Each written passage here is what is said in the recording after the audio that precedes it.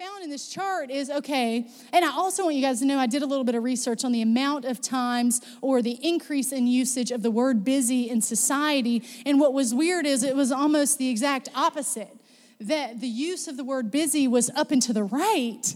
But yet I see this chart that's saying, but we're becoming less busy over time. Our work days are getting shorter and shorter, or at least plateauing and flatlining around the 40-hour-a-week mark. So there's this weird kind of like, what's going on here? I don't understand if our work days are getting shorter. Now, granted, I know this isn't everyone. This is an average, right? So it might not speak to everyone in the room. But if our work days are getting shorter, why are we using this word busy so much more? And so I think my thought to that, or from research what I found, is though these new inventions were supposed to help create efficiencies and create more time, that did indeed happen. But at the same time, this new technology gave us an infinite amount of leisurely options. An infinite amount. We can listen to as much music on Spotify as we could ever want. I think there are more songs and more hours of songs on Spotify than we will ever live. Like, it doesn't ever end. Same for Netflix. There's an endless amount. Stop laughing, Kristen. I know you watched it. There's an endless amount of Netflix shows and series. Read something that said that the average Netflix series is finished in 3 days. Do you guys remember the time when your show only came on Tuesday nights at 9 p.m.? You didn't have DVR. Is that what it's called? I think when you can record it. I don't know if we ever had DVR. We still don't have that. But there's just been such a shift in our mindset. Everything is so accessible. Endless amounts of books and options and people to see and places to go. Everything is at our fingertips. Our options and accessibility has created a newfound sense of hurry. Even within the workplace, we're only working 40 hours a week on average, but I was sending an email at 8 p.m. last night. I don't know about you guys. We're attached to these pieces of technology that make work and fun, leisure, so accessible that we're using this word and mind on overdrive. It's kept our body on overdrive, and thus we're using this word and living in this state of busyness. So I have a couple of other averages and statistics for you here. Granted, like I said before, this is an average. Some folks are going to be below, so you can go ahead and claim that you're below, but the truth is some of us have got to be above for this to be the average. Can I get an amen? The average person watches 35 hours of TV a week. 35 hours of TV. Y'all, that's a work week.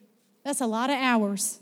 The CEO of Netflix was actually quoted saying their biggest competitor in the market right now is the human's need for sleep. Y'all might not have studied business, y'all might not have studied economics, but your biggest market competitor to be human sleep, you don't hear anybody else saying, KFC, our biggest market competitor right now is the humans need to breathe, you know? That's just our biggest market competitor. Or Kohl's right now, our biggest market competitor is that folks got to eat. I mean, you don't hear that, but that's what the CEO of Netflix is saying right now. They got us wrapped around their fingers. Anyway, I'm going to keep going. The original president of Facebook, Sean Parker, was quoted saying that the main objective of Facebook and social media is to literally hack our minds and determine how to consume as much of our time and attention as humanly possible. Guys, at this point, he's no longer the president. He's now coming out with almost a sense of conviction saying, we are literally controlling you. We are literally manipulating your mind by what we've done with social media. I was reading about how just even the body and chemically, like this all plays into it, but we get a hit of dopamine every time someone likes our photo, our status, our story, all the different things that can be liked and loved and shared. We get a hit of dopamine and we become addicted to that. Even the lighting on our phone screens, there's something in that sends us these feelings that we get addicted to the scroll.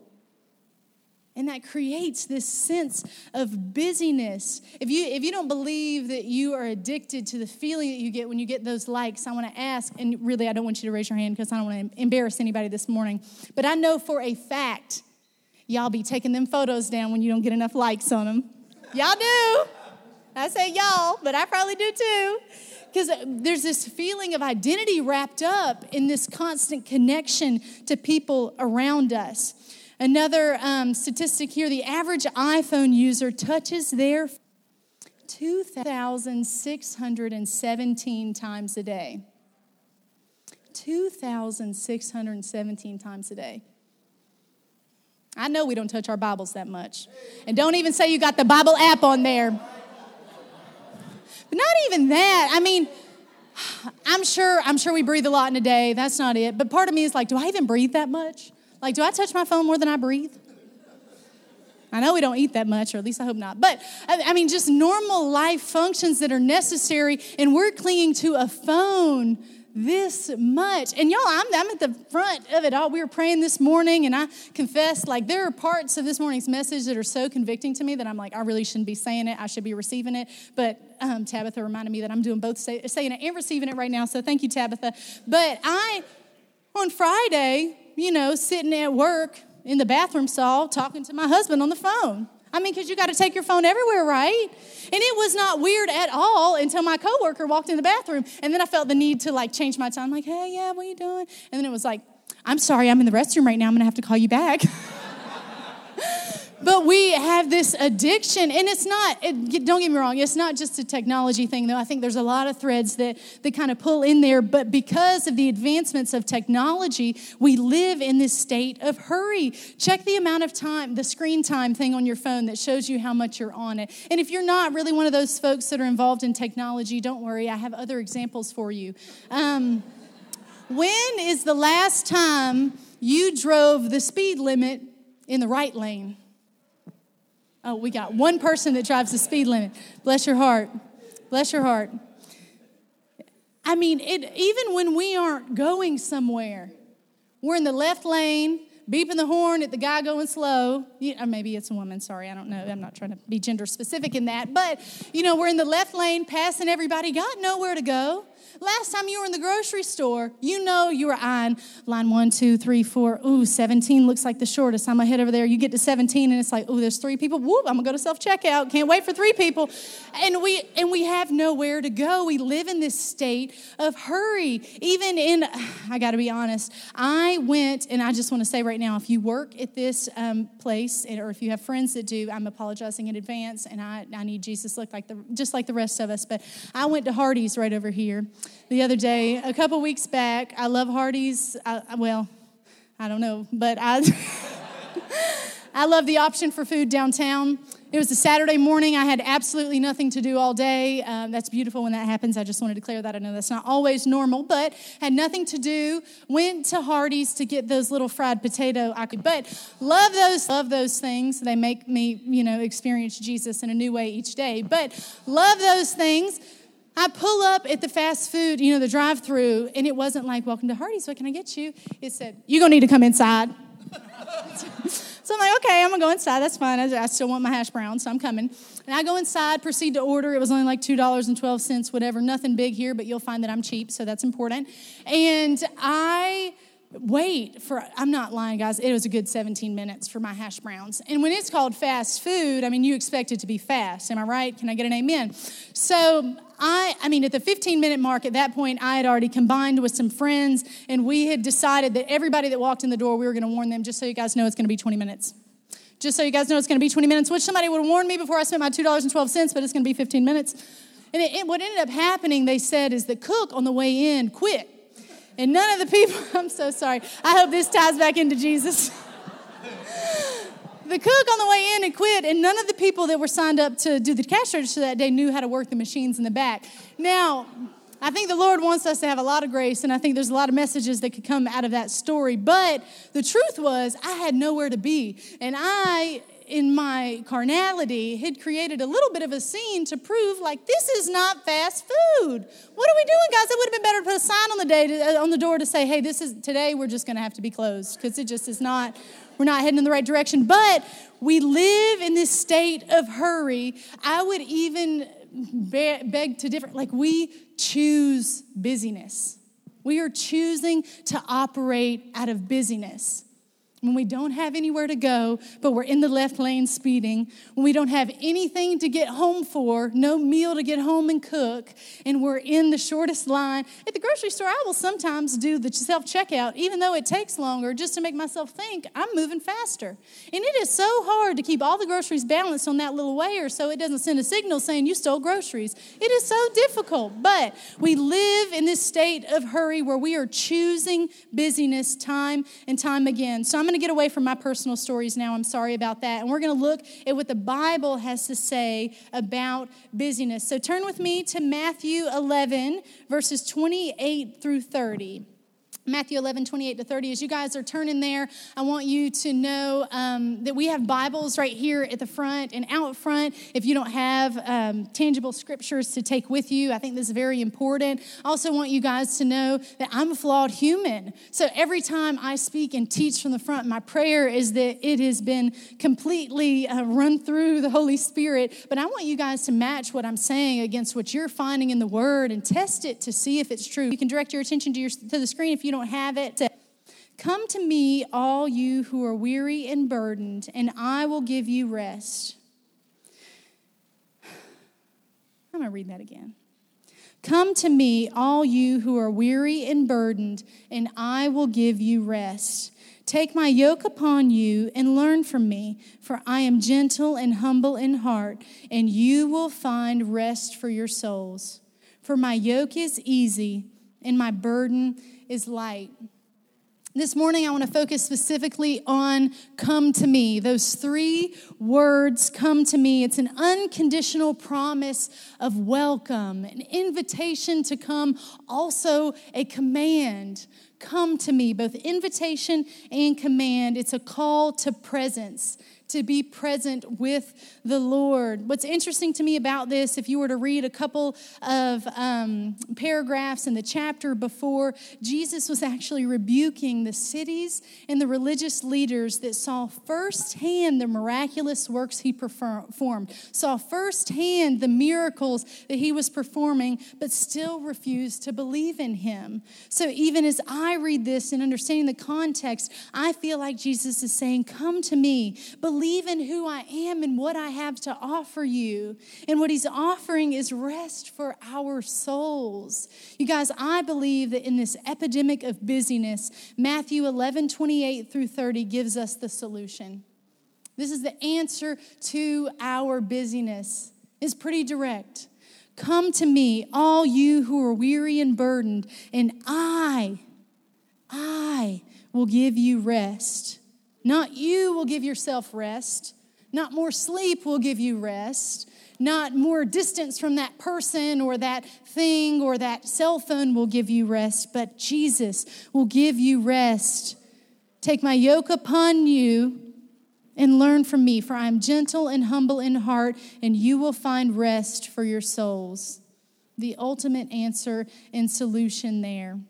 Now, I've got to recognize, I do believe that this is the solution to our epidemic of busyness, but I also think sometimes I look at that and I'm like, okay, practically, like, what does this look like? You know, like, oh, okay, come to me if you're burdened and weary, and you'll somehow find rest in that. But are there any practical examples? So I want you guys to turn with me just a little bit more to Luke 10, 38 through 42. For what I would consider to be a very practical example in the scriptures. It kind of mirror two different realities here in this life of busyness and movement and two. So it's Luke 10, 38 through 42. As Jesus and his disciples were on their way, he came to a village where a woman named Martha opened her home to him. Now, what it doesn't say there, and in different translations, you'll see Martha invited him for dinner. That's what the opening of her home was, dinner. So she had a sister called Mary who sat at the Lord's feet listening to what he said. But Martha was distracted by all the preparation that had to be done because Jesus is traveling with his 12 disciples and Martha invites him in for dinner. So it's really not just a one-on-one dinner. You're talking about Mary and Martha, the 12 disciples, and Jesus. We're talking about a 15-person meal here. In the Lohman house, we would say that's a need to do a big spaghetti. Am I right? There's times where you do like individual chicken breasts, and then there are times when you do spaghetti. And this is a spaghetti moment, a lot to do. She came to him and asked, "Lord, don't you care that my sister has left me to do the work by myself? Tell her to come and help me." Verse 41, "Martha, Martha," the Lord answered, "you are worried and upset about many things, but few things are needed, or indeed only one. Mary has chosen what is better, and it will not be taken away from her." Mary has chosen what is better, and it will not be taken away from her. So in this chaos of preparation and a meal for 15 people, you've got one person, as my mom would say, busting her butt to get it all together. You know, getting the house straight, getting the table prepared, getting the food ready. And then you got the other sister sitting at the feet of Jesus, listening to his teachings as he's teaching the disciples. And Martha's like, "Are you joking? Lord, this can't be your will. Get her to help me. I'm supposed to be preparing this. This is the only reason you guys are here, to partake in the meal that I am putting together and preparing." And Jesus' answer is that Mary has chosen what's better, that Martha is worried and upset about many things, but only few are needed, actually just one, and that Mary has found that one thing. This practical teaching here, guys, shows me that there's one thing that should capture our attention. There is one thing that should capture our motives and our activity. There's one thing that should capture our time. And that's sitting at the feet of Jesus and learning from his teachings. It's spelled out very clearly for us here to not get wrapped up in the preparation, to not get caught in the weeds and the details and all the activity, Father, the chaos and the busyness, to sit at the feet of the Father. Mary has chosen what is better, and it will not be taken from her. I think this is a call for us to refocus our priorities. I don't know if you guys know, but really the concept and the strengths of time actually just show us our priorities. It shows us our values. We use words a lot or sayings a lot like, "I don't have time, I'm too busy." Some of y'all want more hours in a day, though I have found myself saying that before. I think the truth is we would just fill that up too. So I don't know that more hours is the answer, but the truth is we all have the same 24 hours. And actually, Jesus had that same 24 hours too. And from our graph earlier, that was pre-industrial revolution. That was pre-digital age. So he didn't have electricity. He didn't have light. I might even say he had less than 24 hours in a day because he couldn't operate in the darkness. There was no light. So when we look at our priorities, when we look at the life of Jesus, I actually have a quote to put up on the screen by Kirk Byron Jones. He's a pastor and the author of a book called Addicted to Hurry, where he said, "If Jesus were around today, his pace would drive us nuts." That's convicting, y'all. If Jesus were around today, his pace would drive us nuts, because the truth is, we are too busy right now in how we operate in our lives to actually follow Jesus. We are too busy to follow a Jesus that sets a different pace than we are operating in this moment. He could have done so much more, so many more miracles, but he didn't operate out of busyness. He operated out of obedience. He was intentionally active, always responding to the Father, always responding in obedience to what was asked of him. And a lot got accomplished in that. A lot more could have potentially been accomplished if he would have just worked.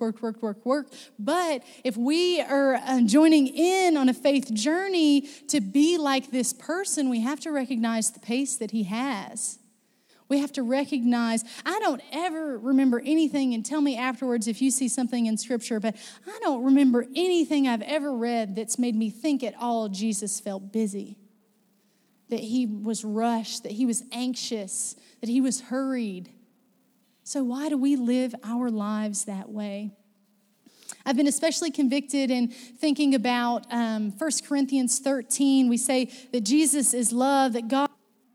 1 Corinthians, and I've just been hit with the fact that busyness is not a virtue.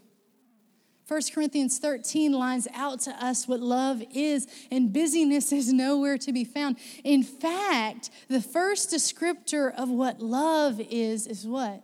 That love is patient. Counterpart to hurry, counterpart to busy. Love is patient. It's convicting. I think a lot of us are living in this odd dichotomy of our schedule controlling us. It's this weird case of like the tail wagging the dog. That's not really how it's supposed to work, right? The dog wags the tail, but our schedules are controlling our lives. Our busyness is controlling our lives. I want us to look at our calendar and our daily rhythms. I want us to look at where our time is spent. We budget our money. I do. I don't know if you guys do, but I budget my money, and that's a resource that can grow and multiply or go backwards. You know how that goes. But, I mean, that's a fluid type of resource where time, I would say, is our greatest resource because it can't ever increase. It's time. So why are we not budgeting our time? In college, I actually, in one of my accounting classes, had to do a time study where I looked at all 168 hours in my week and broke out day by day, minute by minute what was done. And I tell y'all what, that's a humbling experience. You're walking around saying, I'm so busy. I don't really have time to brush my teeth or wash my hair. I don't know if any other women feel that way. I'm so busy. And then it's like, 35 hours on Netflix. Okay. Woo. I read something in my research that said the average 18 to 20-year-old man at that point, the 18 to 20 range, had played 10,000 hours of video games. 10,000 hours it takes to master any craft. So at 10,000 hours, you could be a master of martial arts. You could be a master of welding. You could be a master of a musical instrument. And maybe for you, it's not video games. But I think that there's something that can be inserted there. That all of that time being poured into something, I think it's the irony of motion without movement. Doing a lot of stuff and doing nothing all at the same time. A lot of stuff and nothing all at the same time. So time is our most valuable resource. Today is November 10th, 2019. November 10th, 2019. Today my grass could die. And I would assume and bet, and I'm not a betting person, but we could put a declaration that grass will grow back. And today we could lose all our friends, but I would like to put a declaration that we will gain more friends in the future. And really, even when it comes to money, the stock market could crash right now, and it will build back up. That's just the cycle of how things go. But today is the only November 10th, 2019 you will ever get. That's not cyclical. Time is a limited resource. And so when we talk about busyness, when we talk about how we're spending our time, I just want to make it known that this is not a teaching series that's supposed to teach us to be lazy. That's not what it is at all. Actually, Paul was pretty clear in his letter to the church at Thessalonica, the Thessalonians, when he said, if a person does not work, don't let him eat. That's what Paul said, not me. That was Paul. So this isn't a series to teach you to be lazy, but it is meant to prompt this question. Does my schedule align with my values? Does my schedule align with my values? And I think it's hard because for some of us and where our values currently sit, we're probably sitting there thinking, yeah, I really value self-care. So when I'm getting my hair done and my nails done and the massage, and that's just the women, I'm not really sure what men do for self-care. But, whatever it may be, and I'm not here to shame anything that you do or don't do, but it's made me write and prompt a second question here. So A, does my schedule align with my values? But the greater question, are my values kingdom values? Are my values kingdom values? Matthew 6:33 tells us to seek first the kingdom of God, and then all else is added after that. Seek first the kingdom of God. The truth is, we're spending our time on meaningless things, church. And with time being a limited resource, we just can't do that.